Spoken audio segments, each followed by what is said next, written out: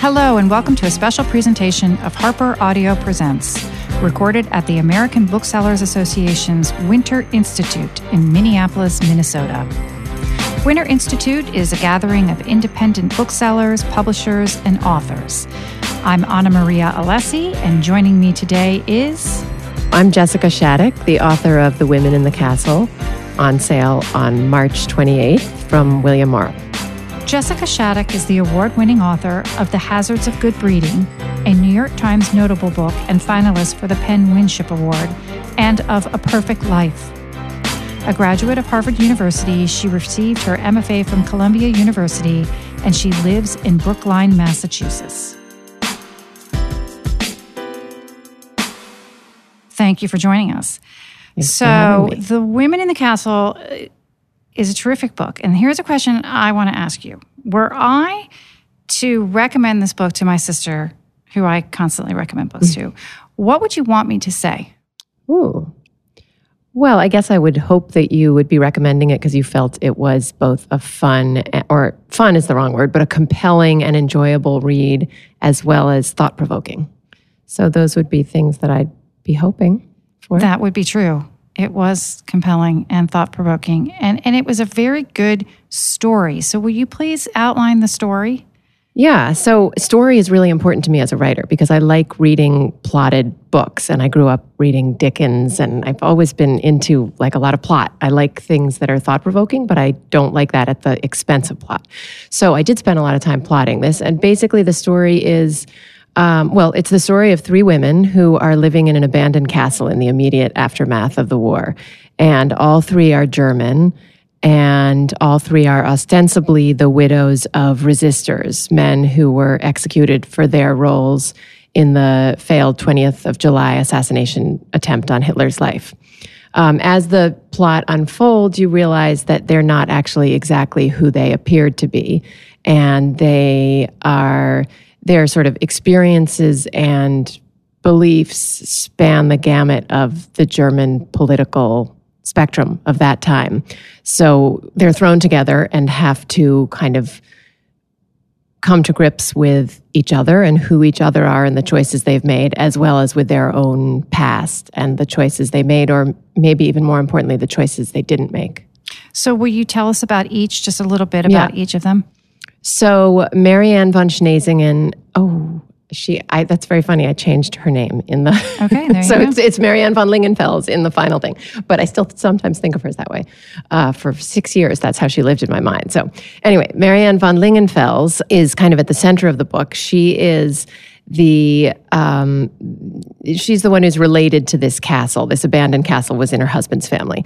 And she is a resistor in her own right and was a real partner to her husband who was executed for his role in that plot that I mentioned.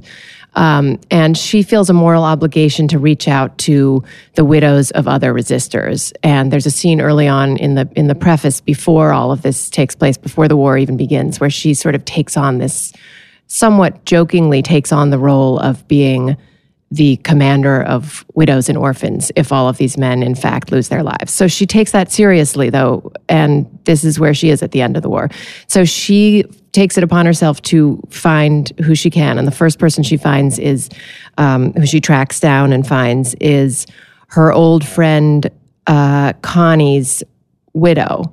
And this is a woman she's met once or twice before and had a somewhat complicated connection to. Maybe there was a little bit of rivalry over Connie's affection, but she goes and finds her. This is Benita, and Benita is from a totally different background than Marianne, who's very aristocratic. And Benita comes from a small town and married Connie because he represented to her sort of the knight in shining armor that was going to whisk her away and give her a life of sophistication and luxury in Berlin, none of which came to pass because the war happened. But she's a very apolitical being, basically. Yeah, she's sort of flighty, and this is where Mariana is sort of like, she can't, she has trouble relating to her, right? Yeah, because Marianne is a very serious at her core person. And Benita is much more, to Marianne's eyes, superficial. In some ways, I think of Benita as actually being very deep on an emotional level, and that's something that I hope comes through in the book. But in the beginning, you see her a little bit as Marianne does. So they go to the castle, and then a slightly more distant person turns up in a nearby refugee camp. There were tons of these refugee camps at the end of the war, which was one of the things I became really interested in. But so another widow turns up who is related, who was the wife of a resistor who Marianne herself never knew really, but was a colleague of her husband's. And so she takes this woman, her name is Anya, in, and Anya has 2 sons who she brings in. And I should also say that Benita has a child, and they all have children. Marianne has 3 children. And so they become this kind of motley crew of a family living in this abandoned castle with no running water and no electricity. And in this very desperate time in Germany where people were starving and all kinds of things were in short supply. And they try to make a go of it. And then the next part of the book takes us to 1950. And then finally you end up in the present day. So I don't know how much detail you want me to get into. I don't know that you should go more because I think that's enough to entice readers. But then it was so enjoyable to sort of discover, to follow them throughout these years. I don't want you to say any more. Okay. I would love to hear, though, I missed the presentation that you gave at our office, and we appreciate you doing that.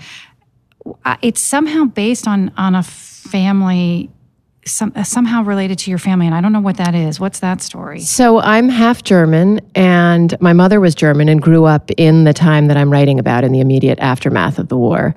And I grew up hearing her stories of her childhood, which were totally exotic and fascinating and strange to me, and also somewhat chastening because they involved a lot of wearing no shoes and walking 5 kilometers to school and not having seen an orange until she was 6 or chocolate. And so it was this, I had a strong awareness of that time, but not quite the context, how to like, where to put it, really. And I also grew up going to visit my grandparents on that farm. My mother had actually left Germany for America when she was 19 and did not go back for 8 years, partly because she was kind of angry at her parents and certainly angry at the country of her birth. She passed some of that on to me, but by the time I was a kid, she had reconciled with them. We'd go back. I'd spend a couple of weeks every summer on this farm. I loved my grandparents. I loved going to the farm. So I had these kind of 2 competing notions of being German. One was the experience of going there and loving that. And the other was this sense of shame and difficulty and an understanding that on a level that changed as I got older, certainly, about Germany being responsible for World War II and the responsibility I had as someone, and shame of being half German.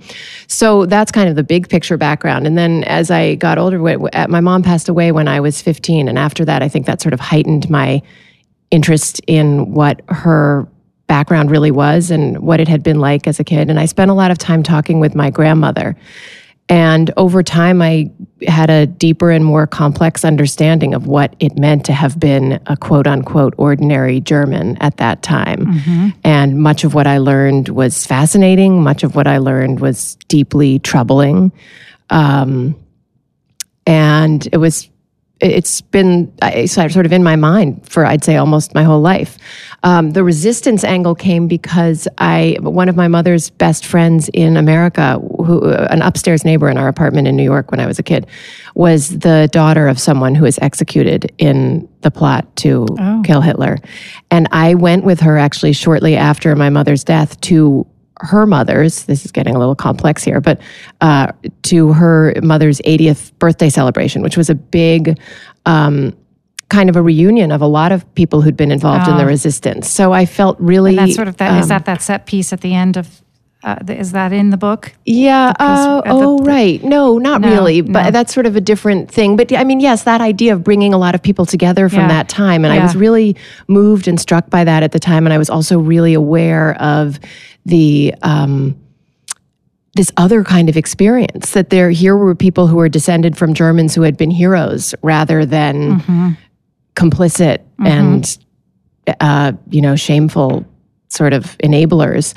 And I those two ends of the spectrum were always really, they kind of are a foil for each other. The resistance certainly is a foil for everyone who was complicit. And those two things come to bear in my book.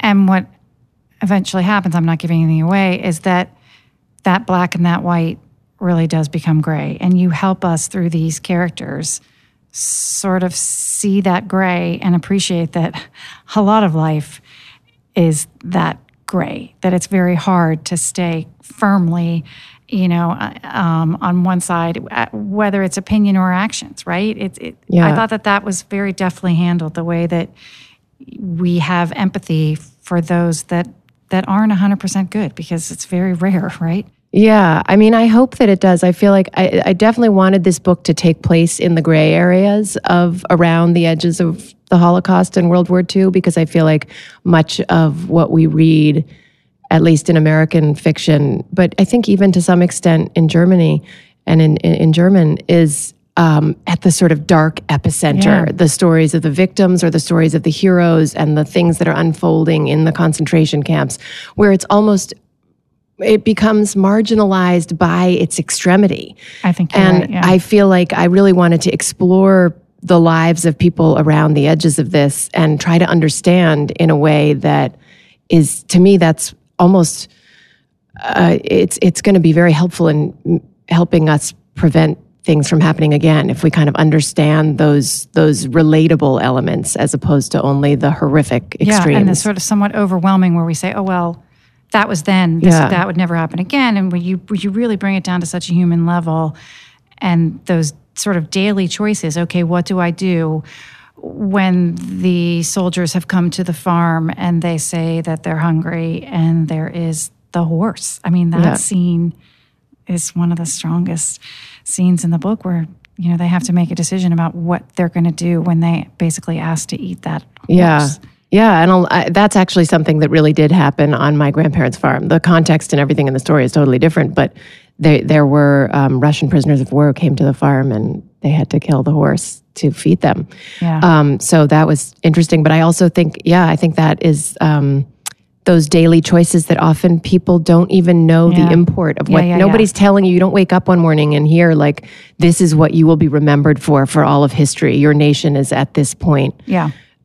And you make your choice and you don't know necessarily. Yeah, I mean, it's a crazy thing to think that publishing this book right now it's ever so much more important than, a few months ago, because this is exactly what we all need to be contemplating and aware of. And you've brought it to us in a beautiful book of fiction, but I really do feel like the themes of this book are hugely relevant to everything that's happening today. Well, thank you. I feel like that is it's sort of sad that is the case.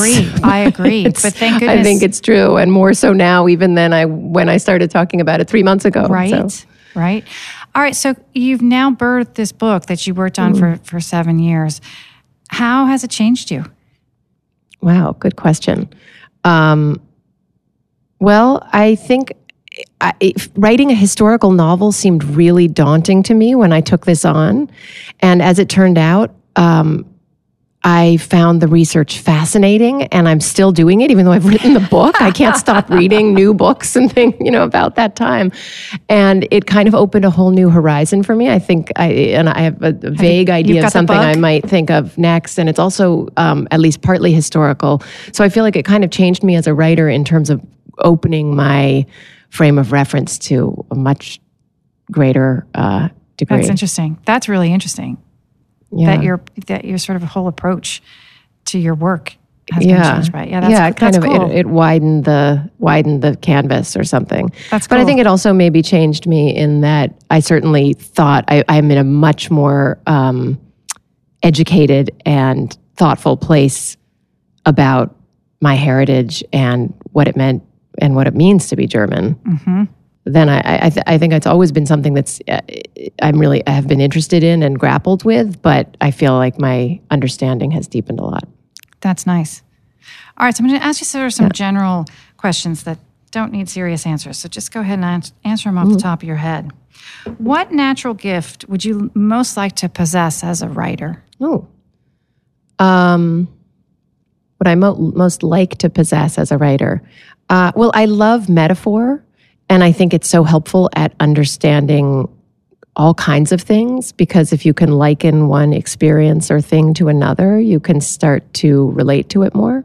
So I think that's a gift that I'd like. And when and where are you most happiest as a writer? In the library with my headphones on, playing the white noise app that I also use to put my kids to sleep. Which library do you use? I go to the Brookline Public Library. But I've written in a lot of different libraries, and libraries are an amazing resource. And I find it that for me, it's a wonderful place to work, because I like the energy of the people around me working quietly, and everyone's sort of being together, but it's in an introverted way. Yes. Yeah. You like being around the nerds in the library. That's good. That's right. Now I'm asking I have this weird question where I say, what are your favorite names as a writer? And it's just led to this sort of broad conversation around names. And I'm very interested because you've already volunteered that for 6 years, you had a surname that then got changed. What's the story with that? Okay, so that is the character of Marianne von Schnezingen was always Marianne von Schnezingen in my mind. The name just came to me. In German, it's sort of translated as singing snow, and I thought that was kind of interesting, and I liked its very complex German sounding. It's got a lot of consonants, and it's very difficult to pronounce if you haven't heard it pronounced. So was that the problem? So that was kind of ultimately the problem, because it was like readers are going to have a little trouble with his name every time they see it. You're not sure how to say it. So ultimately we changed it. But my favorite names as a writer, like in general, what are my favorite names? It's led to a really interesting conversation about how people select names. I learned that one author keeps a list of names on her phone, like so that when she comes across something, and another saves old phone books, so that it was just it's a question that I would never have asked before, and it really is interesting. Yeah, that's funny. I guess I feel very much like my characters always come to me fully named. Like and they're just right there. Drops in. And how often do you change those names? Not that often. This was kind of unusual. But I will tell a funny story, which is that there was a very small character in my first book who, his name, came to me like most of the names, just very fully formed. And then my husband was reading a draft of it, and he said, "Why did you put this character's name in your book?"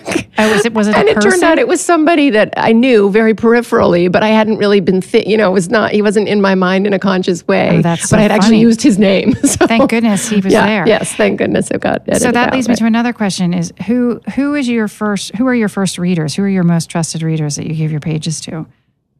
Well, my husband is usually first, and I know he's not going to give me the most critical read, but he's a very good reader, and he's not, he won't just say, everything is great. So he'll give me some good questions, and he comes at it. He's not a big reader of fiction. What's his profession? He works in business.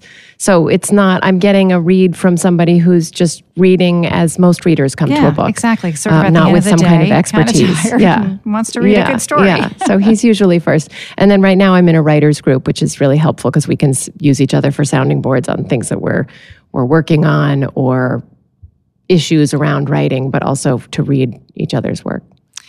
And do you have an experience with an independent bookstore that has influenced you or delighted you, or that you really just sort of want to say a note of, or a story of appreciation for booksellers? Well, I love Brookline Booksmith, which is my local bookstore, and it's kind of like a mini department store almost, in that it has a used book section downstairs. It's got everything you want upstairs, new books. It's also got a whole gift area full of socks and trinkets and scarves and kids' toys. And I love how it is always bustling, and it opens at 9 a.m. and it's already, there are people in there, and it feels like a real community center.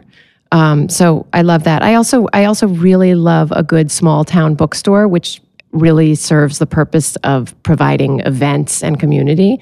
When I lived in Norwich, Vermont, the Norwich bookstore was like that. And I did a great reading there once that was like fabulously well attended. And it was partly because it was like, that's what you did on a Wednesday night. It was their, and that was, that was a great, I feel like they perform a really great service to the community. Yeah, they're the linchpin of that community. Yeah, that's cool. So what are you working on now? Right now, mostly stuff around this book and connected to it. I'm trying to write a little bit about my nonfiction, a little bit about my experience of being German and my interviews with my grandmother. Not a book, a shorter piece. But I have an idea for a novel percolating in the background. So so how are you finding the process of being published? You know, all that you are asked to do in support of the book, and just the effort that is made now at this stage once the book is about to go on sale. Well, to be honest, I think I feel extremely privileged. I feel like I'm so lucky that I am able to do what I love to do. And not that every day I get up and it's a pure joy to be writing, but generally the big picture is that I really love it. And to have found a home for a book that I love and care about, and a home that is excited about it and is asking me to go out and do things for it and talk about it, to me feels like a real gift. Okay, great. And we receive it as such. So thank you very much. We love the book. Thank you. And thanks for having me. Thanks for talking to us.